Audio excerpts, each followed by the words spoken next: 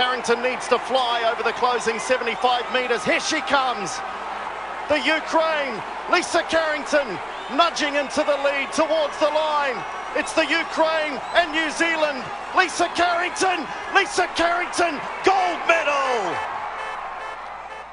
It's Andrew Dewhurst with the call. Hello, Andrew, if you are listening. Hey, Lisa, welcome to the program. Hi, how you going? Isn't that great to listen to that? When's the last time that you heard or watched that? For a long time. How is lockdown treating you? Yeah, I mean, it always feels a little bit normal, to be honest, in some respects. I guess trying to keep fit and do that type of thing. So trying to keep to a sort of schedule just without, the visits to the physio or going into the gym and going down to the lake. So, yeah, it's almost normal. But, yeah, I mean, it will get me eventually. I'll get over it. Yeah. So when you say, so you aren't even in your isolation, in your own little bubble, you can't take your boat down to the lake and have a paddle by yourself? Yeah, so I guess we're trying to work that out, and I guess with all, I'm really lucky with my coach and our physiologist. We kind of are working a plan to, maintain fitness or improve fitness without having to do those basic things we do every day. So, I mean, last minute we raided the high performance gym. Took some things so that we could do everything at home. So we were definitely getting prepared. So what is your daily routine at the moment? Oh, it's just kind of waking up, fairly normal time. I mean, at the moment, I'm really looking forward to tonight because we get that extra hour in the morning. So it means that it'll be a bit lighter. So that'll be good. Waking up will be a bit easier. Yep. And then just waking up, trying to follow a normal schedule, to be honest. With, I guess, exercising or training in the morning. I've got, a home set up of a gym in my garage, and just kind of keeping to a usual schedule as much as I can, and just being creative around trying to keep fit. I think, it's not often that we never allow on the water at something, or, that we can't get on the water. So it's just been, challenging because that's the one thing that we love to do, and so I guess it's like a lot of people, really. Lisa Carrington is with us. I suppose if we had any idea about this, you might have actually had some kind of thing where you could actually put a swimming pool in your backyard or something and sort of race again. Look, I've seen some great videos. Hindsight, right? Yeah, well, yeah. The absolute wrench that it was postponed. I know that it wouldn't have come as a surprise to you though.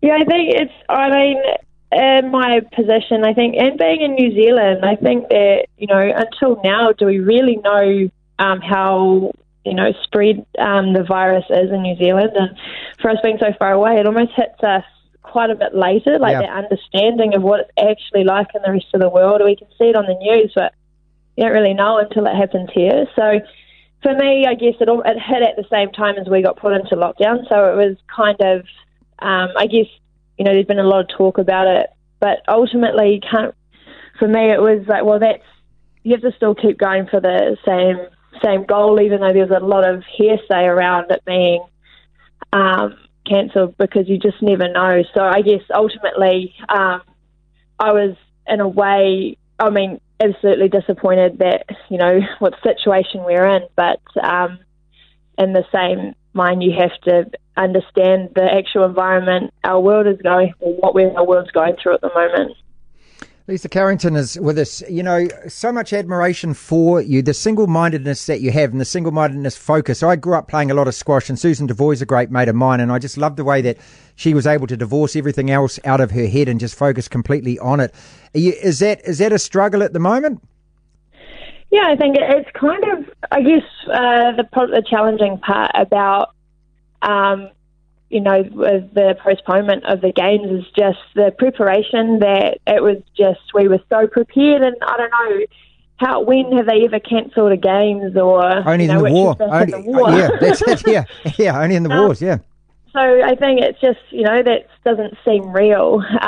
So I guess to then go, wow, okay, this thing that we could never have planned for, because ultimately we're planning for every scenario, what could happen, how we're going to, work through adversity. But this situation, we never could have picked it. So I think lucky we plan for adversity, and this is just one of those things that really get put to test. Yeah, it might sound like an irrelevant question and just dismiss it if it is, but I mean, did you feel that you were ready to go back to back to back and achieve something absolutely extraordinary, not just in New Zealand sporting history, but Olympic history? Yeah, I don't know if that's really what going in, that's what I aim for. I go in working as hard as I can to have the performance. And I think this year I felt really ready, and I was really prepared to, I guess, with the Olympics, that's our Mount Everest, that's, our biggest competition. So in a way, it's fairly challenging. I guess it's a place where it's quite scary to go and do that one performance. Everything riding on it, eh?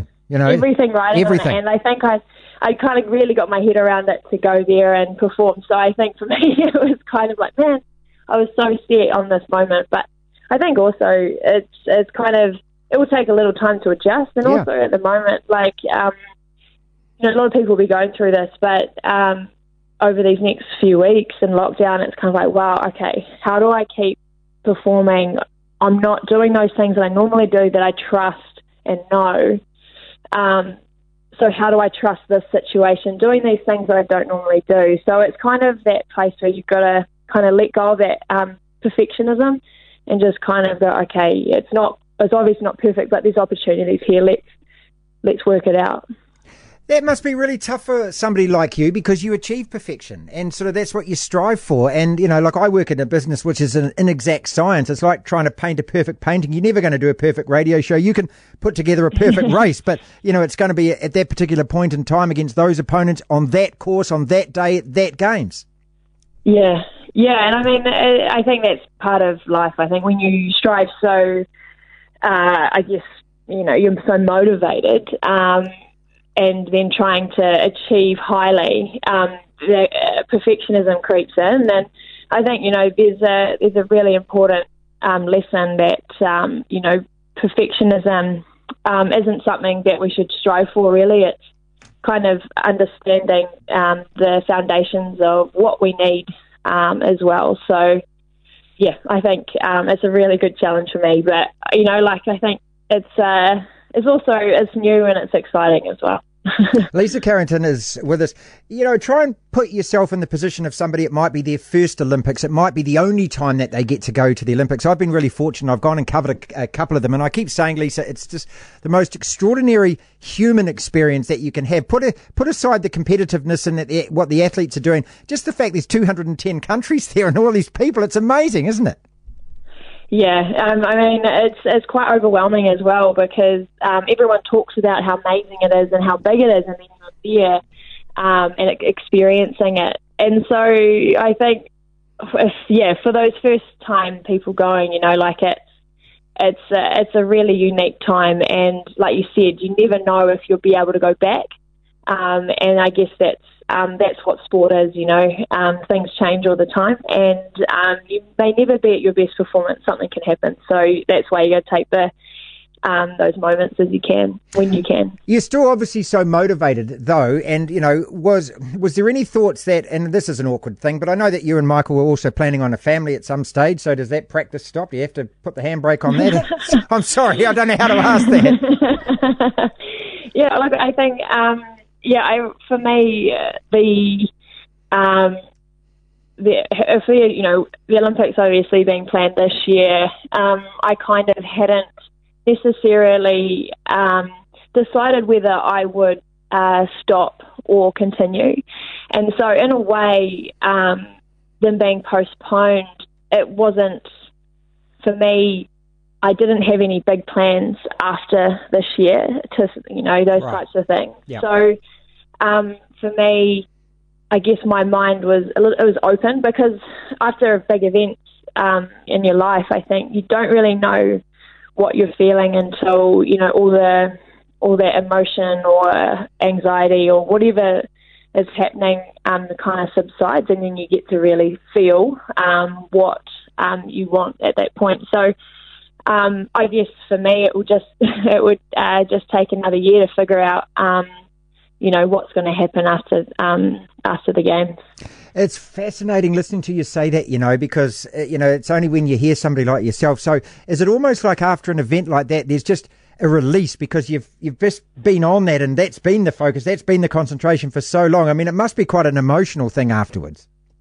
Yeah, it's a really confusing time as well because everything you've been working for suddenly finishes at that point.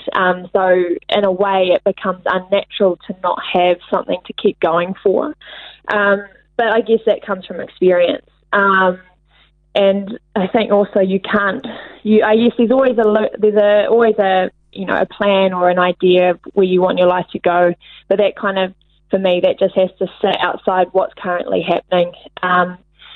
So yeah, I think after those moments, it's confusing. Yeah, I bet. For a wee bit, and then you kind of, I guess to be honest, the more together you are as a person, the better you are going to recover mentally from a big event.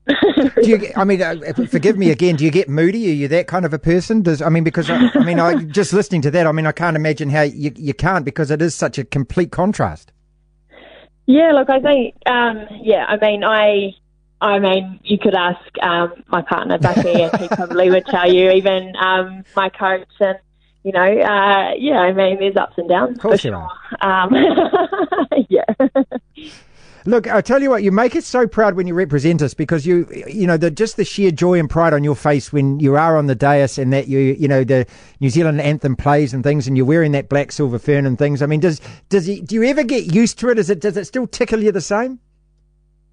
I think it's a little bit. It comes in a cycle. So I guess when I first represented New Zealand, it was so new and it was exciting and it meant a lot. And then you kind of forget about that. You get to a point where you work so hard that you're just focused on the performance. And then I think as I've got older again, it becomes important again. I think that just comes down to a bit of experience and just a bit of age, I think, remembering those things that matter. And I think as going through our sport as well, having more athletes, being the oldest basically in the group, and then watching those other young girls and boys, see them, how much joy it brings them to represent New Zealand. I think that's probably what means more to me, is seeing other people sharing that pride. Well, look, thank you so much for being so honest, candid, and also spending so much time with us. All the very best, and hopefully we get to see you back on the boat, back in the boat on the water at some stage, and all the very best for whatever happens with the Olympics and things next year. Thank you so much. Cool, thank you very much. Cool, thank you. Lisa Carrington with us, superstar athlete, and the dream.